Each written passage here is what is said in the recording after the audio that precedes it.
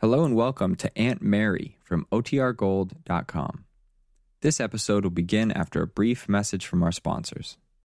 Look, Bumble knows you're exhausted by dating. All the, must not take yourself too seriously, and 6'1" since that matters, and what do I even say other than, hey? Well, that's why they're introducing an all-new Bumble, with exciting features to make compatibility easier, starting the chat better, and dating safer. They've changed, so you don't have to. Download the new Bumble now. Another day is here, and you're ready for it. What to wear? Check. Breakfast, lunch, and dinner? Check. Planning for what's next and how to save for it? That's where Bank of America can help. For your financial to-dos, Bank of America has experts ready to help get you closer to your goals. Get started at one of our local financial centers or 24/7 in our mobile banking app. Find a location near you at bankofamerica.com/talktous. What would you like the power to do? Mobile banking requires downloading the app and is only available for select devices. Message and data rates may apply. Bank of America N.A., member FDIC. When you need mealtime inspiration, it's worth shopping Kroger, where you'll find over 30,000 mouth-watering choices that excite your inner foodie. And no matter what tasty choice you make, you'll enjoy our everyday low prices, plus extra ways to save, like digital coupons worth over $600 each week. You can also save up to $1 off per gallon at the pump with fuel points. More savings and more inspiring flavors make shopping Kroger worth it every time. Kroger, fresh for everyone. Fuel restrictions apply. Now for our story. It had been some time since David Bowman had seen Lily Devon, the lovely young woman who managed the new supper club. A friendship had sprung up between the middle-aged banker and the vivacious blonde girl shortly after Lily arrived in Wakefield. She was lonesome and rather insecure in the strange new town at first, and David had helped her through those early weeks. Some people, even Randy Lane, the young man Lily secretly loved, had regarded the relationship between people of such opposite interests, such different ages, as rather strange. And perhaps it was. Yet each supplied an understanding, a warmth the other needed. Well, tonight, David has asked Lily to dine with him at his comfortable White House near the river. And the meal is over now, and the two have moved into the living room by the fire. Oh, gosh, David, that was certainly a wonderful meal. Sarah would beam if she could hear you. You're one of her favorite dinner guests, Lily. And she's one of my favorite people, too. I had to go out the kitchen and give her a rousing vote of thanks before I leave. Oh, it's a good thing I don't have dinner over here more often. Well, I was just going to say it's a pity you don't. Well, it might be fine from the standpoint of company, but it would be dynamite so far as my figure's concerned. Lily, the amount of energy you burn up at the supper club would take care of your figure no matter how many of Sarah's dinners you consumed. Oh, I don't know about that. Oh, it's nice to have an evening off, though. Not that I don't love running the club. I believe that's what makes the place such a success. You give it sparkle because you have a good time yourself. Thanks, David. I figure if I can please you after all the swell places you've seen, I must be doing all right. You're doing a great deal better than all right, my dear.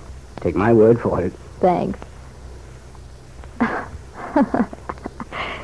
and Bill were in night before last. They had a wonderful time. Huh? I had to keep singing Moonlight Becomes You over and over. It was popular when they first met, so it's their ghost song. Ghost song? Well, that's an expression I've never heard before. Oh, you know, music that brings back memories. Oh, I see. I have a few of those myself. It's funny about ghost songs, David. A person can tell right away when a song's going to be the kind that gets her by the throat later. Oh? Well, how does she know? Oh, it has something to do with your mood, how you feel about the person you're with. There's a number popular right now that I... Get me, going all sentimental. Well, there's no reason to apologize, my dear. I approve of sentiment and romantic notions. Just the same, we'd better get back to safer ground. You wouldn't want me weeping all over that nice gray suit of yours. Lily, I hate to think you're unhappy about something. Is there anything at all I can do? No, I'm afraid there isn't, David. Not much I can do either. But we were talking about the happy bride and groom. Oh, yes. Peggy and Bill. Well, the wedding's only about a week from now, eh? Yeah, that's right. Well, those youngsters certainly deserve to be happy. Heaven knows they've both had to go through a great deal up to now. What do you up to now? What do you up to now? It's wonderful how they kept pitching. I've often thought I'd never have had the courage Peggy's had. Afraid I'd have given up long ago in her place. Oh, no, my dear. Not if you were in love as deeply as she's been. I wonder. Lily, you mustn't underestimate yourself. You have a great deal of strength in you. Strength and integrity. Anyway, I'm glad you think so. It seems to me, Lily, that people find the strength they need when circumstances force them into a situation which requires that strength. Yeah, I guess so. I was thinking of my niece, Kit. Oh, We've talked a little about her from time to time, but, well, she's been on my mind a great deal these last few months. When I first brought her here from Miami, Dr. Larrabee over at the sanitarium couldn't give me any hope she'd recover. She'd had this severe mental breakdown. Sometimes people never come out of them. but she's quite a lot better now, isn't she? Oh, yes, Lily. She's like a new person. Does the doctor think she'll be completely okay from now on? Oh, it's been very encouraging. And in a way, Lily, it's mostly due to Randy Lane's help. Randy? Yes. Does that surprise you? Well, not exactly. What brought it to mind was our mentioning that inner fiber people have, which means so much during unusual strains and difficulties. You see, even though my niece has behaved very badly at different times in her life, I've always felt that basically she had the makings of an exceptionally fine person. Oh, I guess it's only natural, David, that no matter what she did, you'd be prejudiced in her favor. You're being so fond of her. Fond of her? Yes. She was such a pretty little girl. So much like my sister, Kathleen. Well, that's what I mean. You'd have to love her, no matter what she did. Loved her, Lily. But it's difficult to forgive the things she's done in the past. But thank heavens she's coming out of it. Now I'm beginning to dare hope she may have a very happy future in store for her. You mean when she's released from the sanitarium? Yes. I guess it must be kind of tough on a person when they first get back into the world again, after an experience like that. I imagine so. But somehow I'm sure Kit will come through it all right, if what I'm hoping for her comes true. Lily, this is very confidential, but I feel I can talk to you about it. About Randy and Kit. Randy and Kit. What about them? Well, you see, Randy was mixed up in Kit's mental illness in a very strange way. She'd known him when they were children, and... Yeah, I know about that. Her father wouldn't let them be friends and so on. Kit went through life brooding about it, and finally they found out this boy she'd been looking for all this time was Randy. It's quite a story. You sound rather skeptical, my dear. These mental quirks sometimes do seem very strange to a layman. Oh, maybe I don't know enough about psychiatry.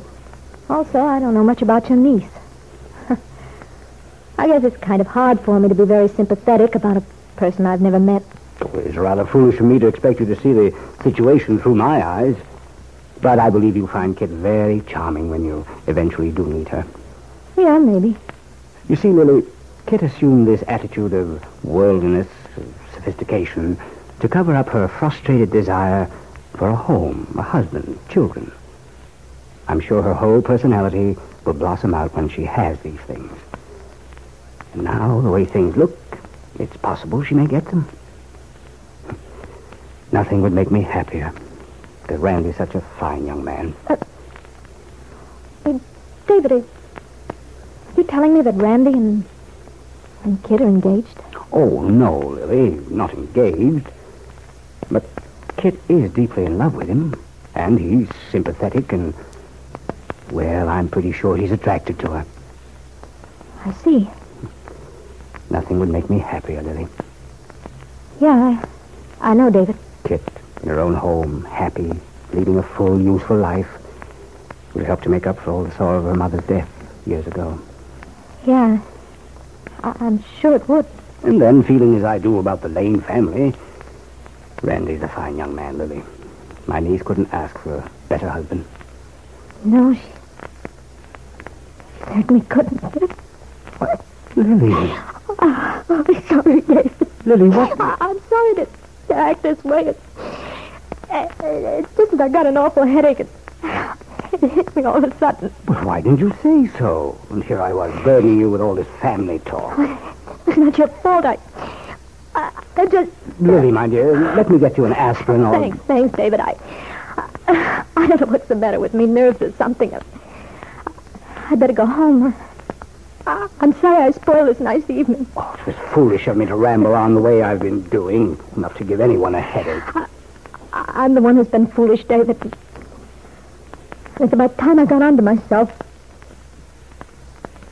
In recent weeks, Lily had thought she noticed Randy Lane's interest in Kit Calvert, although Randy insisted he only wanted to help his childhood playmate recover her mental health.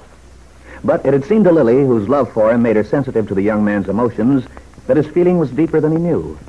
And tonight, innocent of the pain he was causing her, David Bowman had confirmed Lily's fears. Now, Lily told herself, her love for Aunt Mary's son was hopeless.